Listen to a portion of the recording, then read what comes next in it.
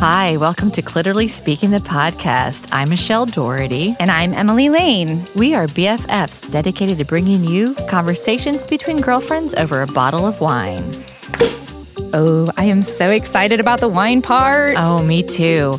So pull up a chair, grab your glass, and let's get talking. Well, hello there, Emily. Hello. You had me waiting in anticipation. I know, but what kind of hello is it going to be today? It's just going to be, it's just hello, a hearty hello I like you. it. It's good. Yeah. Hello. It's a great day. It is a good day. It's been wonderful weather. I know. Beautiful the last of it, because we're spring-like getting ready weather. to go straight into another week of rain, and the river is going to continue to rise. It is pretty high. I wasn't here in 1993 in St. Louis, and so I didn't get to experience the fear of the levees breaking and the sandbagging and stuff. But boy, that Mississippi River is very, very high at the arch. Alton, Grafton, practically underwater. Yeah. And then down in my neighborhood, River de Pere is like a trash, floating trash dumpster. It is absolutely mind-boggling. Yeah, I'm sad for the Arch Grounds because they just finished it. It's like all new plants and trees and bushes and, Yeah, I think that the picture I saw, it hasn't gotten up into the new area yet. It's still up on the steps. It hasn't gotten to the top step yet. So fingers crossed. Yeah. Yeah, but there's a lot of, I read about somebody today out in St. Charles who had to get to his house in a boat. Oh my God. Portage de Sioux area, and the water was already to the second floor. Oh, I don't know how that doesn't just end up being a total loss, and you wipe your hands and move to high ground. It's crazy. Right. Yeah. But other than the flooding, Other than that, everything's wonderful. Rain and the thunderstorms and the hail and the sewer backups because MSD is overloaded. With transfer stations, going out of power and stuff. It's pretty good to be here. Things are great. It's great to be here in St. Louis. Yeah, that's right. Doing our podcast. Yeah, talking to everybody. Yeah. I'm excited about today's conversation. We've got a really delicious bottle of wine our friends at the Wine Merchant helped us pick out. Should we talk about that a bit? Yeah, let's mention it, and then I will introduce our guest. Fantastic. Yay. All right. So today we're going to Chile for our wine. The label is La Pincoya. It's a red blend from the Colchagua Valley. In this red blend, we've got a combination of Cabernet Sauvignon grape, Carmenere, and Syrah. This particular year, it's a 2016. You're going to find this around the United States in that up to $20 price point. We can get it here in St. Louis for $15. So without having to sell our firstborn. That's right. That's the best thing. Yes, yeah. This is a really interesting wine. I'm on the nose. Right away I get some tobacco. I even get a little leather and, some of those nice dark red fruits and berries like the red plum or ripe plum, some blueberry, blackberry, dark cherry. And then, on the palate, that tobacco still comes through, a little peppery. I'm even getting this mintiness on the back. I find these tannins to be nice and mature and this really nice long finish on this. What are you getting, Michelle? Well, it's very robust in my mind, but it's not heavy. You're suffocating underneath it. Yeah, it's soft. Yeah, it smells delightful. I drink it fantastic. I don't have any problems drinking this at all. I like how you talk. It has a nice long finish. Don't we wish everything had a nice long finish on it? Yes, we do. This is not something that's going to be a 3 minutes and out kind of wine. Yeah. Yeah, I really love that. I love that kind of it almost also has a little bit of a rosemary kind of thing mid palate too. I don't know what I would. This is I see a deep burgundy corset with Like suspenders, garters, garters for your suspenders for your stockings. Stockings. Okay. Yeah, your panties are optional on this one. I think. Are you seeing any I don't know, accessories with this? Implements? Yeah, soft fuzzy paddles or anything, feathers or anything like that. I think it's really more like a real cool boa that goes. Oh yes, I love that. Probably either a black boa to highlight with the nice burgundy wine colored bustier that you're wearing. This almost sounds burlesque like with the boa and the. Well, I mean, it could be burlesque like. I mean, it could just be how I like to hang out on the couch on Fridays and Saturdays with Netflix too. Right. I don't judge. I don't classify. I don't label. I mean, you say hanging out and watching Netflix. I say, cleaning my house. in my corset. And with my boa. With my boa and my stockings right. on. So yeah, it's very, very good. And thank you to the wine merchant for recommending this. We haven't had a Chilean wine yet. Well, I knew that our guest today liked, kind of soft red wines. So. Robust. Red wines that sort of talk to you. Oh. Don't you think? It whispers sweet nothings in your sweet ear. Nothings. Yeah. And have a nice long finish. Well, our guest today is Abby Kellman. Welcome to the podcast, Abby. Thank you. Hello, nice to be Abby. Here. Yeah. Abby is an experienced attorney with a private practice devoted to representing clergy of all faiths in employment matters. She has been involved in the clergy community in the Reform, Conservative, Reconstructionist, Renewal, and Orthodox movements. She's spent her life surrounded by rabbis in the Conservative, Reform, and Orthodox and has a unique appreciation of their life's work and pressures. Now, get this.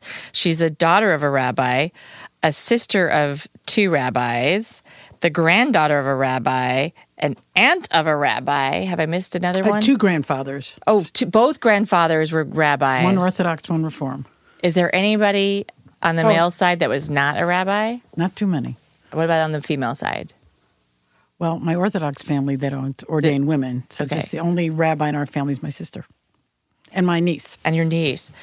Wow. And she grew up in New York City, and her Friday nights were filled with Friday night table, not your Friday night card table, but it was filled with clergies of many faith, writers, musicians, politicians, I think like a salon kind of thing. It was. Yeah. That's what my parents created. Fascinating. And she was a member of the faculty of St. Louis University School of Law. She's worked in the public and private sectors, including the Manhattan DA's office. Dun dun. Yeah. Dun dun. Law and Order. And the Anti-Defamation League. She graduated from the University of Pennsylvania and has been in St. Louis now for 28 years. There's a bunch of other things about it. She's admitted before the courts of New York, Missouri, and the Supreme Court. Wow. Oh my gosh. Okay, I have an immediate question. Yeah. And I don't think I got all of the words in there, so help me out here. What is the conservative Orthodox reform movement? There's commas. Oh, okay. I'm like, is this a bit, okay. All right, now that makes more sense. Although, okay. I will say there are those that feel that the Jewish world is what they call post-denominational, that it's no longer the denominations, running from left to right, they've merged so much. But in this particular case, I read it Michelle too fast. was pointing out that I have worked in all those different worlds. Oh, got it. Okay, all right. But you do pick up. There is a blending of a lot of those movements or the segments kind of coming together. Yep, absolutely. Okay.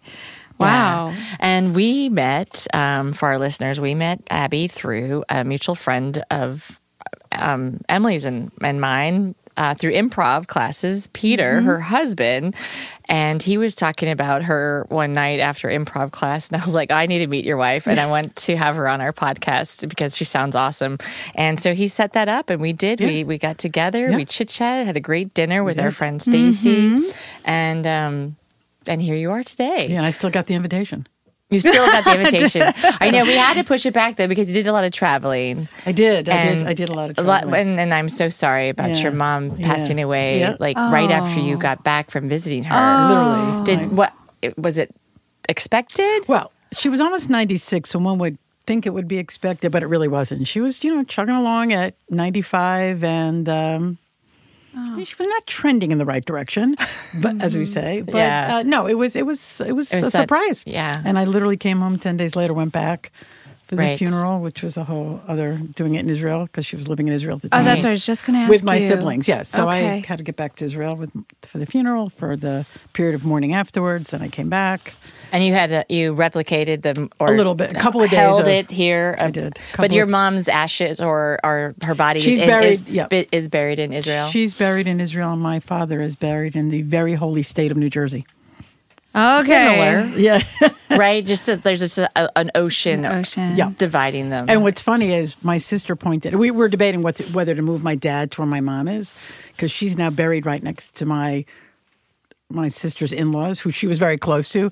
But my father's buried in a Jewish cemetery in New Jersey, and he had bought all these plots, and then as his friends from his Friday night salon died, he basically gave away these plots. So Yeah. as my sister said, he's surrounded by his friends. He's having a Shabbat, Friday Yeah. night dinner with all his, writers and singers. There's yeah, right there. He planned it that way. So unclear if we're going to move him at this point, but he's happy. He's happy, and she's happy. Yeah, she was living there. My mom many lived years? there for 15 years. Wow.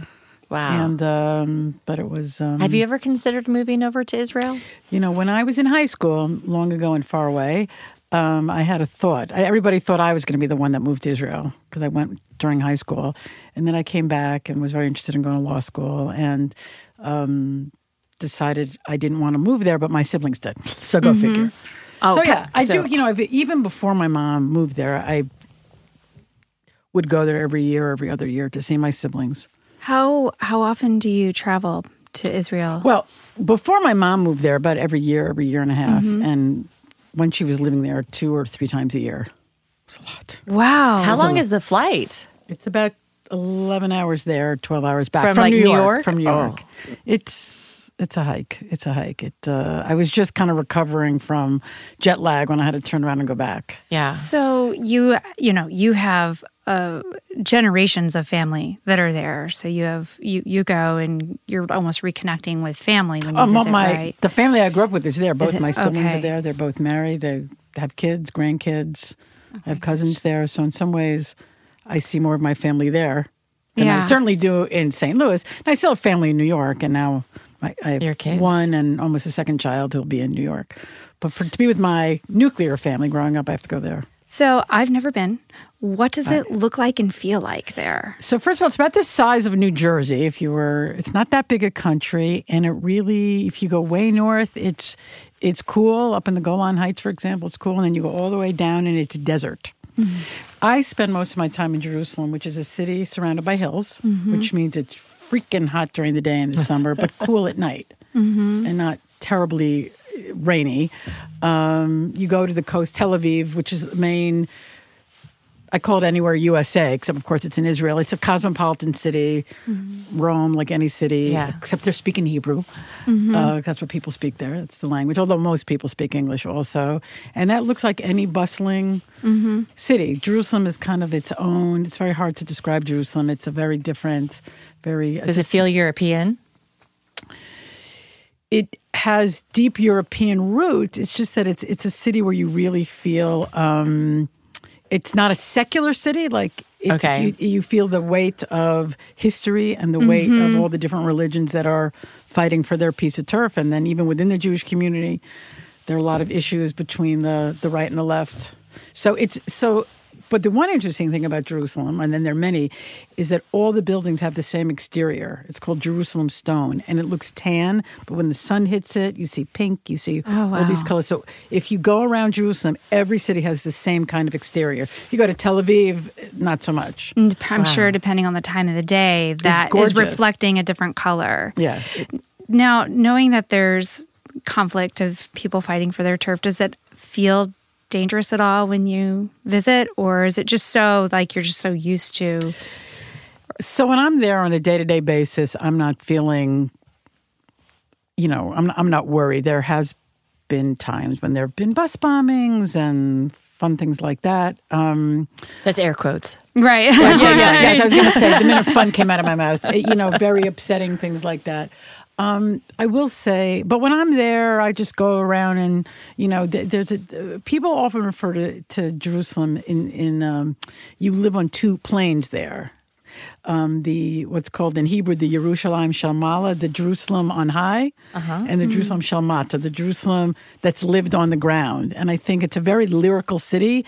So I think to survive there, you have to you live in both worlds. The day-to-day of, getting up, going to work, hoping nobody blows up your bus and going into a cafe and nothing happens to you. And life goes on. That's the Jerusalem on the ground. That's the Jerusalem on the ground. Okay. And then it's a very spiritual place. So I can't live there without the other.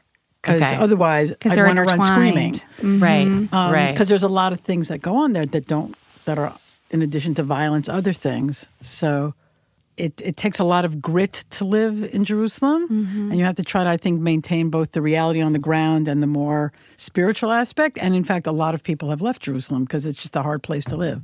Right. Interesting. You had mentioned that it's a lyrical, and so right away I think of music. And is there a musical sound of the city? Are there, bells and music? And how does the city sound? In some ways it sounds very much like a city, but you also have, the call to prayer by, the Muslims. You have church bells ringing. You have, Hebrew spoken, Hebrew sung, Hebrew prayed. And so it's really a cacophony of all these different things. Plus, it's very much an international city. So I joke, I look like I live there. So at least once a day, somebody asks me for directions, like pick a language. And, it is a city that brings, Jews from a lot of different areas and also a lot of non-Jews. So you hear sounds of, French, German, all kinds of stuff going on. It's not very built up. They have like some big hotels, but it's more, does it have skyscrapers like a Chicago or New York? They are creating, not quite. They're recreating the sort of the entry to the city, and they're moving a lot of government offices. So I think there will be more of these bigger buildings. But it's becoming it was always sort of seen as a sleepy kind of backwater town. But it has a light rail system now, and it's going to be extended. Wow. So I think it's trying to grow up in that regard. It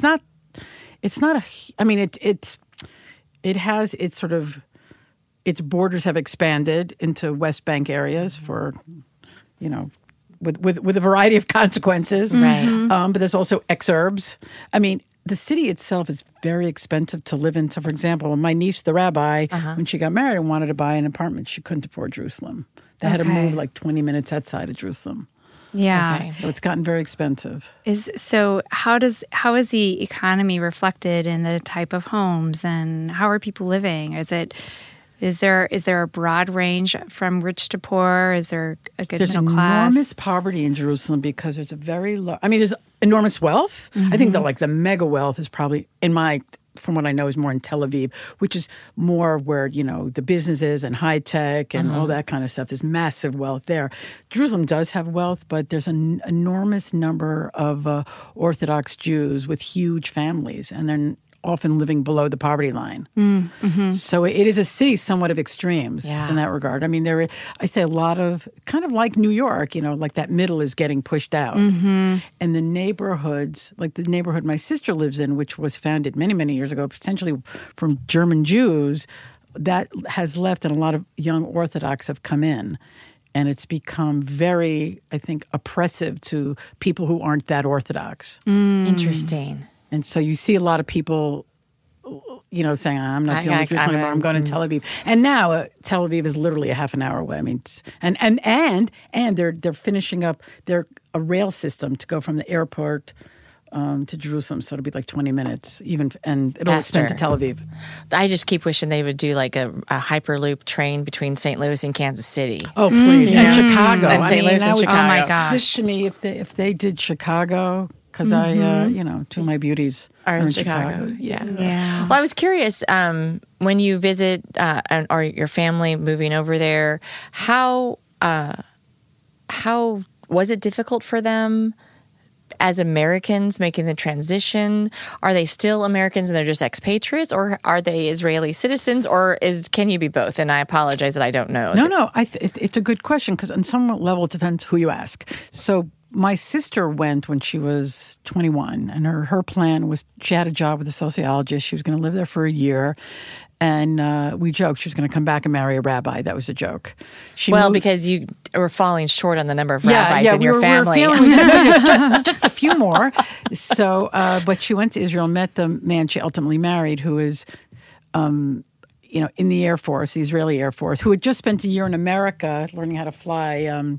He was a pilot in the Air Force, learning how to fly American helicopters. Okay. And the rest, as they say, is history. She ended up staying, went to school, and she eventually became a rabbi. And I think it helped that all of us had pretty good Hebrew before we got there, so we could speak the language. And that helped my siblings. And then my brother graduated from rabbinical school and then went to Israel, essentially to escape sort of my father's very long shadow in New York. I think my brother felt the need to sort of stake his claim someplace else. Someplace else. Kind of far, but okay. Your father has a really big shadow. Yeah, he does actually. And in Israel too, but that's another topic. So I think they were able to acclimatize because they, spoke the language. They were very much interested in becoming part of Israeli society. There are enclaves in Israel where it's like all Americans. Or Angelinos. Mm-hmm. And so you're never really brought into to Israeli society.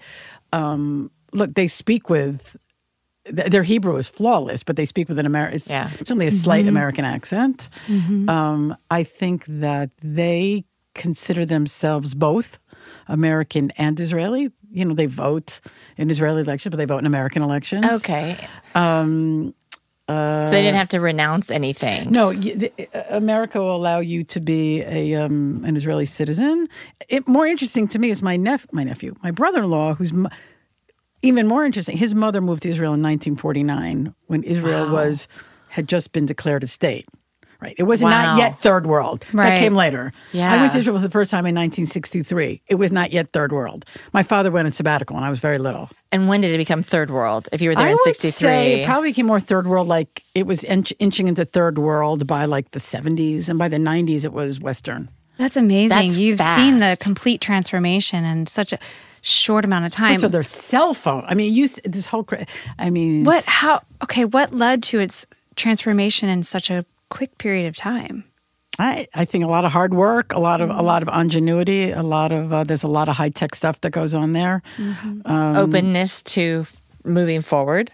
Yeah, because I think if countries, if they're not open to moving forward, they can remain. It's a very, very highly educated population. Yeah. Also, I think another thing is that all the males have to go into the army. The women too, but they can get out of it. And I think you have because if you have bone spurs, you don't have to go. That's exactly. But it brings everybody in, and they all have a common experience of having been in the IDF together. Mm-hmm. And I think that helps with, at least it used to help have sort of a central identity. I think that has fractured somewhat going forward.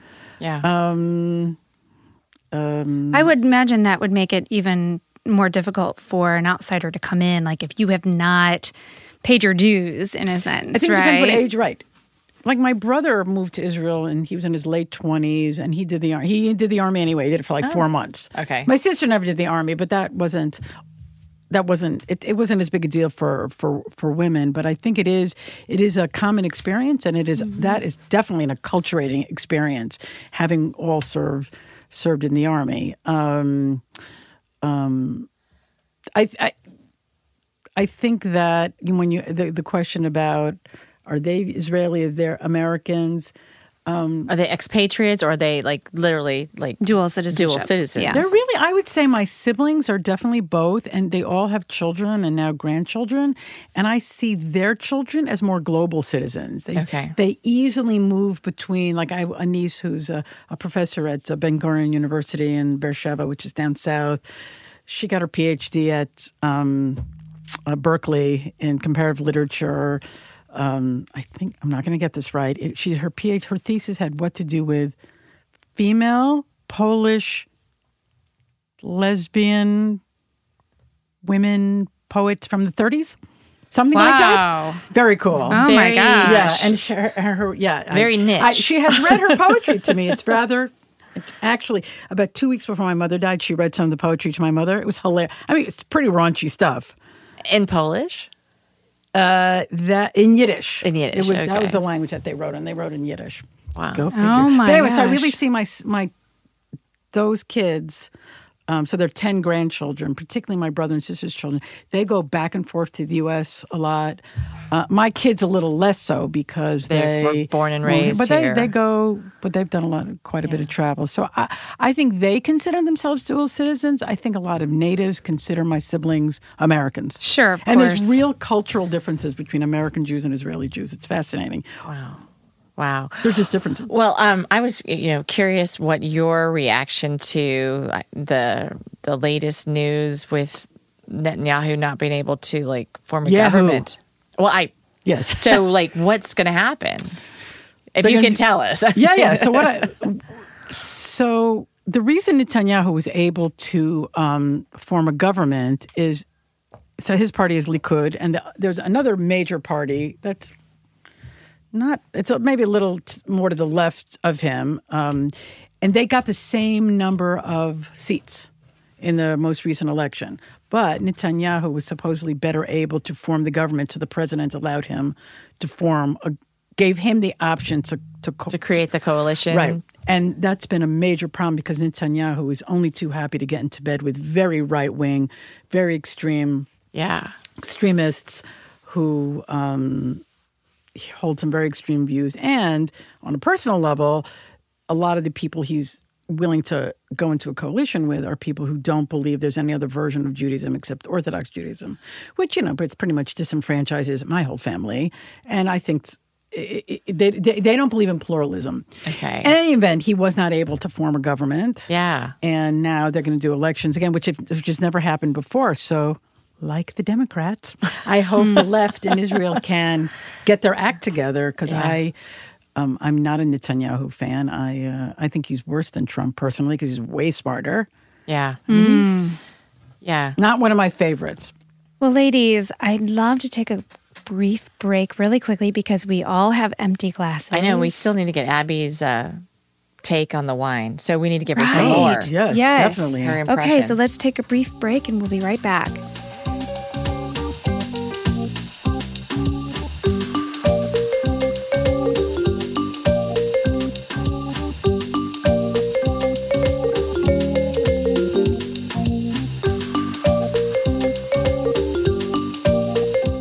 And we're back. Thank Yes, you we are. for letting us take that brief break. We have all been given our fair share. Of this Chilean wine, That's yet right. I still took a really big swig of it on break. And so now I'm sitting here with half as much as you dwindling guys. away. I'm going to try to make it last Serve. as long as you. Yes. But Abby, before we went on break, we said we had not gotten your reflection and your comments on Yes. this wine. Well, What do you think? I have a very sophisticated analysis of this wine. I've given it quite a lot of thought. Okay. I really like it. Hold on. Let me. I gotta process I that. gotta write this down. Yeah. I'm not really good with the whole blueberry leather raspberry thing.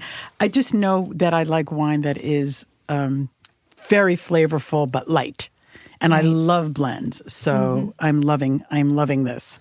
Would you buy this and keep it at your house? Definitely. Oh, yeah. This is definitely something I would buy. Yeah, because it goes down easy. It Has character. yeah, it just has a lot. It has a lot of flavor to it, which I like. But I don't. I don't like if it was all cab. That gets too heavy for me. Mm-hmm. That's why I love the blends, and I guess I do I like to drink a lot of Malbec, and all that kind of stuff. The kind of I guess the fruitier, More supple kind of. yes. Yeah. Oh yeah, that's me. This is It's a kind of a supple kind of wine. That's It's not harsh. It's not fighting back. right. Which I really like. It's just It's going not down like, hey, guess what? You're drinking me. That Right. kind of statement. Yeah, I don't like when you drink it and it's very biting. Yeah. I don't like wine like that. It's not the denim panty of wines. God, no. I don't think we've drank anything. Or what was the bustier thing? Getting back to bustiers. Yeah. That,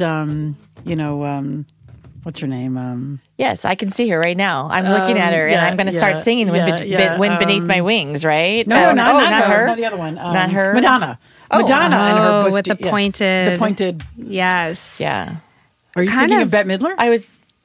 Yeah, I was obviously thinking of Bette Midler in that one movie. Well, she does in Beaches. There is a song. Right, that's right. There is Wind a song. Beneath My Wings. That's the blah, song. blah, blah, blah. But no, there's a song. The over-the-shoulder boulder holder about the bra. Exactly. Yeah. Right. Yeah. Yeah. So yes, I'm going for subtle. This is a subtle. I one. like it. Not smacking the shit out of me. No.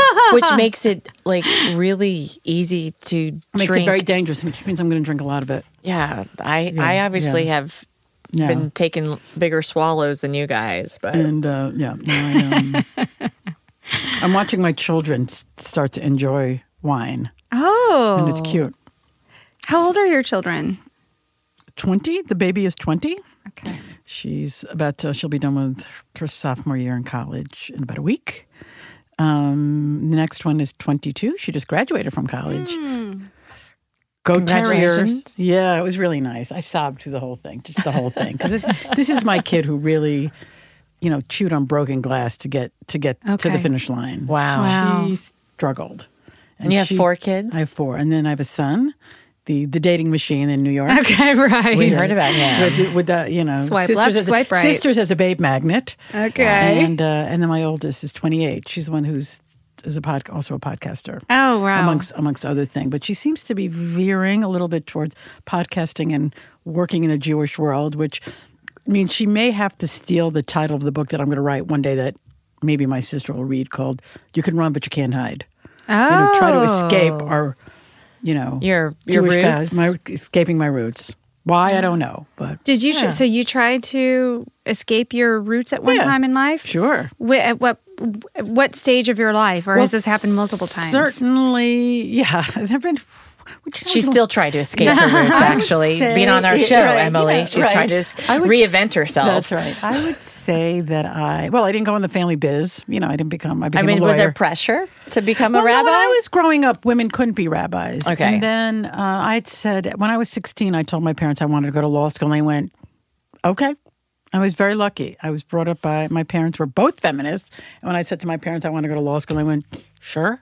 Yeah. And I was really lucky. Yeah. And I didn't really want to do anything. But yeah, I would say I wasn't all that interested in my Jewish life. Kind of came back in my late 20s, early 30s. Is that when you started then doing works for clergy? And that came a little later. I did Okay. work for Anti-Defamation League as a Jewish organization. I tried working for a Jewish organization. I wanted to run out of there screaming. Did you come back to your Jewish roots when you started having your children? Before, actually a little bit before, but certainly my kids were more of a draw. I mean, I wouldn't say I had I didn't have a full-on rebellion. I just was sort of, my father cast a very long shadow as a father, as a rabbi, as a role model, as a mentor. And I think, like my brother, we all sort of tried to find our ways to...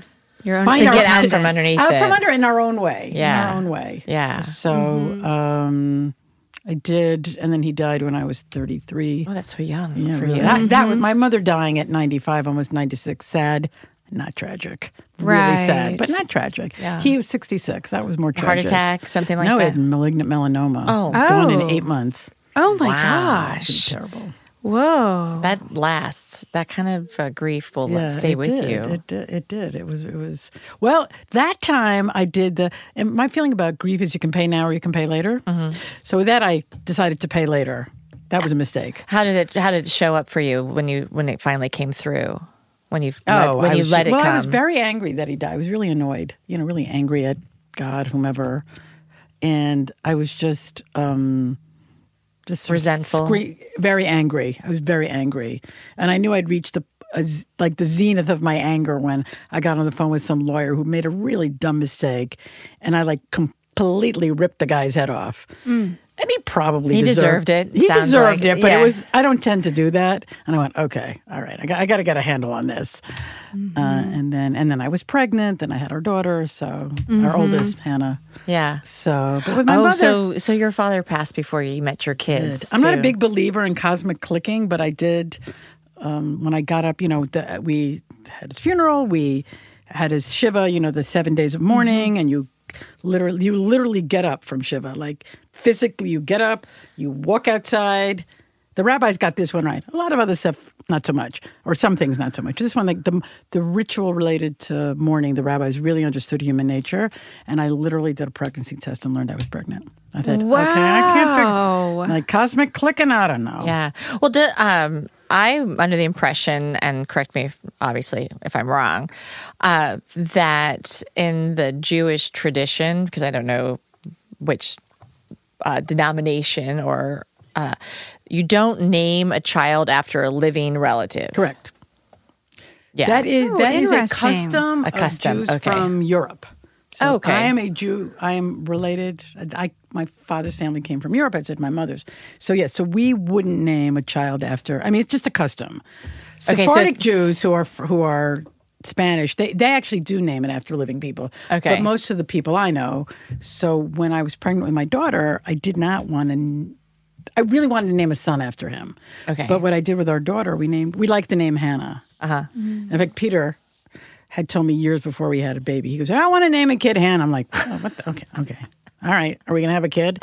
Anyway, we named her Hannah, but we named her middle name is Grace. Okay. Because my father loved the song Amazing Grace. Oh. So that's how you incorporated him. Yeah. So her name is Hannah Grace. Yeah. And her name in Hebrew, Hannah is a Hebrew name, Chana, means grace. The translation of Chana is grace. I didn't know that. Okay. So, like, Catch-22, she would have been Chana. Right. So we made her middle name Gila, which means happy, because, right, you tracking with me? My maternal grandfather's name was Felix, which means Which happy is in happy, Greek. joyous, or happy, happy. Oh, Okay. Feliz. Yeah. So she's Feliz, Hannah yeah. Grace, Yeah. Chana Gila. Oh my gosh, that's so beautiful. We spent a lot of time, us Jews, with the whole names and what it all means and who you're after and all. Okay. And then when I had a son, my father's name was Wolf. I said to my mom, I cannot name my son Wolf. He had anglicized his own name from Europe. So what was his European name if his Anglo? Velvel was his name in Yiddish. Velvel. See, that's like a cool name. Yeah. I mean, Wolf isn't bad. Yeah, and Zev, his Hebrew name. He had a Hebrew name. He had a Hebrew and a Yiddish name, but his family went to Canada when he was 7, so then he anglicized his own name. Okay. So we gave our son, so Felix's name, right, back to my grandfather, Felix Alexander. So we named our son Alexander Zev. Alexander Zev. Zev How is, nice. yeah. That is beautiful. Okay, I'm going to ask a really, really silly There are question. no silly Yeah, questions. people say that, but I'm going to ask But one. we have managed to ask quite a few on this podcast. I Because, have. yeah. I have indeed. I'm easy. Just not Okay, cheap. so Yiddish and what are how different is that of a language? Wait, that's not a from- dumb question. Okay. Yiddish is an amalgam. It was like a pidgin, Pidgin, of Hebrew and German. So Okay. Jews that lived in Poland, for example, this amalgam of German and Hebrew became Yiddish. So Yiddish sounds like German, but it's written with Hebrew letters. So I can read Yiddish. Can you but I pronounce don't- it? Usually, but I understand the parts that are more Hebrew. So, for Okay. example, in New York now, there's a production of Fiddler on the Roof in Yiddish. Oh, They're doing the whole production in Yiddish. It was written. It's based on stories written in Yiddish. Right. So my sister went. Are there songs in Yiddish too? Everything's in Yiddish. Like if I were a Amazing. rich man Yeah. is, all in Yiddish. but same. It's the same Same melody. thing. So And I think they they have Like a librettist. the The libretto translation in Right, English. yeah. But Okay. my sister said she was able to understand it because of Hebrew. Mm-hmm. And I mean, my father spoke Yiddish, but he did not believe you should teach it to the next generation, which was really too bad. That was very common. My father was an immigrant. Well, And yeah, they felt you shouldn't teach it. They to were the next. shedding they wanted Right. to acclimate. They were shedding You their don't old teach ways. your kids Yiddish, which was really right. too bad because there's wonderful literature in Yiddish. So it's funny that my niece, getting back to my niece Zohar, who's reading Yiddish erotic poetry From Poland. From Poland. Go figure. Yeah. So that's what Yiddish is. So there's Hebrew, there's German, there's Yiddish, which is a combination. But what's weird about Yiddish, like I said, it sounds like a German. It sounds like German, but it's written in Hebrew letters. Fascinating. Oh, that is interesting. And I wish I spoke it, or I don't know any good curse words, just a few. Do you think Yiddish would go the way of like Latin with people not speaking Latin, but it's the basis of things? I mean, I guess Hebrew would be the basis or German is the basis, but... Well, interestingly, in a lot of very Orthodox communities, that's what they speak, Yiddish. Is Yiddish? So it's still a living language in Okay. some parts of the world. And I think there's been a renaissance of a lot of Yiddish stuff because there's, like I Is said, that because of the literature and all of the art great and all of that? literature, plays, poetry. Right. So And poetry of lesbian porn from the 30s. And Poland. You got that right there. Yeah. Kelly is making fame and fortune from my knees. Zohar Right. Wyman Kelman, go get her book. Wait, her book is called, wait. It's called Queer Expectations. Okay, well, we'll find it. instead of We'll great share it. expectations, queer expectations. Expectations. Well, what would be two Yiddish words that no blonde hair, blue eyed Catholic girl from the States could go without? What should I know? Schlep. Schlep. Oh, we say that. I Yeah, didn't know that was well, that's a lot of Yiddish. Yiddish Yeah. is already schlep. Yeah. And let's see, schlep is a big one. Let's see, what's another one that's clean? It doesn't matter. We're on a podcast. Yeah, I was going to let me think. I kind a of want schmuck. If you call somebody a schmuck, That's Oh, Yiddish? yeah. totally. Oh, really? Okay. Goodness gracious. a non-Jewish male is it's not particularly. It's derogatory. Is a shegitz. Okay. You guys would be referred to again a little derogatorily as shiksas. I've heard of I've shiksa. heard of So that. it's not a nice word. Sounds like things are starting with a SCH. I'm telling you. Schlep, Yeah. schmuck, shiksa. Oh yeah, no, and Yiddish has really a lot of Yiddish words have made it into normal day to day. Shtetl, you know the word shtetl. You know what that No, I word don't. means? I've So never heard of it. So a shtetl Shtetl. is a small community. Okay, so how do I describe this? So my grandparents came from the shtetl in Poland. It were these small villages, this whole area dotted with these little villages, So- kind of rural, not rural as much as, think of like small town America. Like There's a Webster Groves. smaller. Think of like Potosi or something even like Martha, Texas. something just this little New Madrid, Missouri. little closed community, Right, a very okay. closed community. That's a shtetl. Like St. Louis. St. Louis is a big. Well, so for example, I'll give you an example using the word shtetl in more common parlance. We bought a house about a year ago, and just so happens we bought it down the street from very good friends of ours, which is really fun. You'll see. I mean, we have all these rules about driving. They're about 2 blocks from us. We have lots of rules. You have to walk except if it's raining, if it's dark, if you're carrying something, if you're going to and from. We have a lot of. We end up driving a lot. So To their house 2 blocks away. correct, which Yeah. is ridiculous. You should walk. Yes, we You should get a def- wagon. That's right. And pull it. And another friend of ours also is moving into the neighborhood. So we joke, we're creating our own shtetl. Oh, yeah. That's our shtetl. So let me translate this to the blonde hair, blue eyed girl, Aryan, Scandinavian, Irish, Scottish. Hey, as long girl. as you didn't try to kill my ancestors, didn't. we're good. We're I didn't, good. yeah. We're good. No, I Good, thank you. I got none of that in my No, neither in do my I. genes. But so I'm looking at buying a condo in Emily's neighborhood. I know, I'm so excited. I know. So We're going to be then neighbors. that would be like You're creating You're a- starting to create a Yes. shtetl. And if we can get some more people, I'm telling you, to buy in the it's neighborhood, really a nice thing because where we used to live was very lovely, and we knew our neighbors, and my friends were kind of hither and yon kind of thing, not too far. I tell people that when I moved to St. Louis, I did something I never would have done. You growing up stayed. in Manhattan. Well, that's Yeah. A. B, I committed an act of self-segregation. Oh, Well, because in New By York, not you can being kind of around feel your Jewish sort of anywhere. Sure. Because it's got such a heavy Jewish population and presence. I never felt like I had to specifically live in an area to be Jewish. to feel Jewish and not feel, or not to feel not Jewish.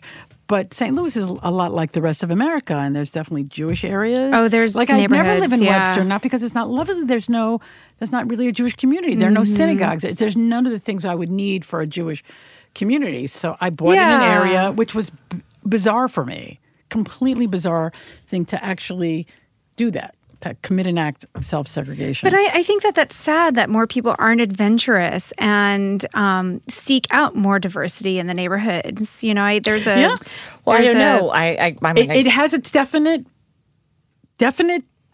negative things by committing an act of self-segregation, but I was raising children and I wanted them to be in an area where the synagogues were, where the JCC was, where the supermarkets carried kosher food. So I move to Webster, which is lovely, and feel more like an outsider, or do I live in an area that, I mean, where my kids grew up was like half and half.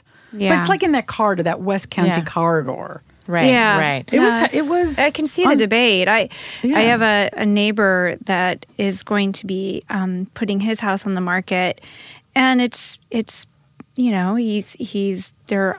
He is of Asian descent. There's no one else in the neighborhood currently of that, and I think he just doesn't feel like he relates to the neighborhood very well. And I think that's sad. I love seeing lots of cultural diversity in an area. The building that I grew up in, so I grew up in a big, what they call pre-war apartment building in New York. There were 3 apartments on my floor. So there was us, the rabbi's family. There were the Chinese, who were Indian from India, like they used to make. We used to just stand and like, can we just smell it? We're going to have dinner with them tonight. Yeah, that's Dad. right. And I don't know if you know this term, John Birch Society types. You know, very right wing. Waspy. No, like Catholic. Oh, Catholic, very right wing. Okay. That was the third family. We all got along. We all loved each other. My best friend lived 2 floors down, a very upper middle class have black more family. of that. You create a layer of understanding, Exactly. or thread of understanding, you know, across cultures, which now you can get those conversations happening. Now you can... Yeah. well, I I think when we in the intro when talking about the Friday nights or the around the table in your like these Our salons. Sabbath, it was Friday night is when Jews do their big Sabbath meal. Right. So that's when my parents would invite neighbors, Jews, non-Jews, neighbors, writers, politicians, musicians, actors, singers, cab drivers, students. and you just sit around and you have the meal and you talk and you drink your wine and you celebrate each other. Right. There's enough, food to choke a horse because that's what my mother had to do. Right. I mean, my gosh. massive quantities of food. And my father always brought people home and said to my mom, okay, there's 2 more. Yeah. Great. What? Where am I going to put them? That's right. Yeah. There was always enough food, shockingly. Yeah. And it was a great way. And, clergy of all faiths. I grew up the occasional felon. We had our share of felons at our table. Really? Yes, we did. Well, Tell me about that. Well, my father was the rabbi of last resort for a lot of people who got themselves into trouble. And okay, so is that? I mean, is that an official title No. or no? Okay, No. I was like, because my father believed. what's the Yiddish for that? Yeah, right. Well, he was an amazing guy, and he really believed. I joke, I was a prosecutor, so I believe, if you're lucky, 3 strikes and you're out. You were at Law and Order. Yeah, Dun-dun. for him, which he totally never got. Which for him, people got infinite number of chances. You just got, and if he was a wonderful, loving, pastor with a little p in that regard. He ran a Jewish organization, but he felt if people came to him and they wanted help, he would help them. So people who got themselves into trouble, who found talk about air quotes, found religion, and he would help them. And eventually he'd get them tutors and they'd show up, for Friday night. So we met a whole variety of interesting people who'd gotten themselves in trouble and then would ask my father to write a letter on their behalf to the sentencing judge. Now, I got hip to this. I'd say, Daddy, you are not writing a letter. And then, of course, he did. But he was a wonderful guy. He really believed in the people were never irredeemable in his eyes. Well, and I mean, was that letter written? When that was written, did you see actual change in somebody? God, did you no. No, you didn't. Oh, God, no. Oh, God, no. But he didn't care. He thought, and it was interesting because he was a very sensitive guy and he got hurt a lot. I, learning from that, steeled myself a little more. But he had, talk about grace. He had a sense of grace and love of people that was so genuine that drove us all batshit. Yeah. Like, Daddy, why are you getting involved with this? But that was him. And it was a wonderful characteristic. And he, it missed me and went directly to my daughter. And that's, sometimes those Generational skip that happens. I'm not that even- and baldness, Yeah. usually skips a generation. Well, Abby, what kind of things do you have coming down that you're looking forward to doing, or what are you planning to do? I know you said you've been renovating your home. We have been. You and Peter for a year now. Yes, a year, and we're almost done. Now we're moving on to. I mentioned we're moving on to buying furniture, so we're looking forward to actually getting our house in a more usable space. We can have you guys over On a Friday night? Absolutely. Yeah. I'll bake challah, my mother's, bread. I love challah. It's my mother's recipe. It's amazing. Actually, it's my aunt's recipe, but my mother made it. So I'm looking forward. One of the things with all our selling, putting that on the market, and I don't have the salon the way my folks did for a whole number of reasons. But that doesn't mean you can't in the future. So I look forward to start doing that again. I really, really enjoy doing that. I'm going to be doing some travel. Our baby, Adina, is going to Prague for a semester. Oh, wow. So I'm going to go. That's I plan to go to exciting. Europe. Now, Yeah. when my mother was alive, I was going to Israel 2 and 3 times a year. It's going to sound terrible, but it's like I never got to go anywhere else because I needed to be with her, which I loved and I really Right, of miss now. course. Right. But my schedule's opened Now up a you little can bit. explore. It's opened up. And Yeah. actually, my sister, one of the things my sister and I, she and I are very close, is meeting in Europe. Like, let's meet in fun time. Paris. Yeah. So I'm looking forward to doing some travel in Europe with either my sister or Seeing my your daughter my there? daughters. And I'll still go to Israel because I feel Yeah. very attached to the country Yeah. for all kinds of reasons, family and all that kind of stuff. So travel. I'm going to take our third one, and don't ask me names. I have no idea what their names That's are. okay. I always refer to them, my children by numbers, No, too. yeah, It's so easier. Number 3, Emma, is moving to New York for the year, so I'm going to take her to New York. Okay. So that'll be exciting. Wow. And I may get to see my son. He and I are planning some If baseball he's games together. if he's Yes, if free, he's available. if he's dating, if If not he's too- available. right? You might have to swipe right on him just to get a date. Don't laugh. Yeah. Yes. So that's my son. But I'm going to swipe right anyway. All right. So yeah, and just finishing. What? You didn't like me back? Can you imagine? No, I'm telling you, he's grown up because it used to be I'd get these grunt. I didn't know you could grunt in texts. Now I get these I wish my children a Shabbat Shalom every Friday night, Okay. and What does that mean? that means have a good Sabbath. Oh, okay. Good Sabbath. Shabbat. That's Hebrew. Shabbat is Sabbath. Shalom means peace. So a Sabbath of peace. Yeah. It's a greeting you would say to somebody. Okay. I used to send it by group, but my son would never answer. So now I have to do it individually, including the boy, my daughter's boyfriend, because we like him. We want to okay. keep him. The Include boy, him. also named Peter. Oh, Hannah's hilarious. That'll be easy. Hannah's boyfriend's name is Peter. Is he Jewish as well? Peter Fogel. Yes, we're very happy. But also, he's a lovely guy. He's a lovely guy. We'll keep him. We'll keep him. But anyway, Alex will now respond with and I'll say, Shabbat Shalom, have a great weekend, talk tomorrow. And I'll get these text messages back, yes, exclamation. I'm like, who's answering his texts? Either that or he grew up, unclear. Well, that's encouraging. That's encouraging. It is. He's a good guy. He should call his mother a little more often. I think he's Isn't listened to that our always podcast true? and he just Right. now wrote that down and said, call my mom more often. Well, he's funny because he'll say to me, Mom, sometimes you call me and I'm out, like at a bar. Look, he's 24. I'm not checking up on him. He goes, Right. Mom, if I've been out drinking, I don't really want to call you afterwards. Okay, good. Fair enough. I might Yeah. tell you too many truths about my But life. I'm his go-to gal.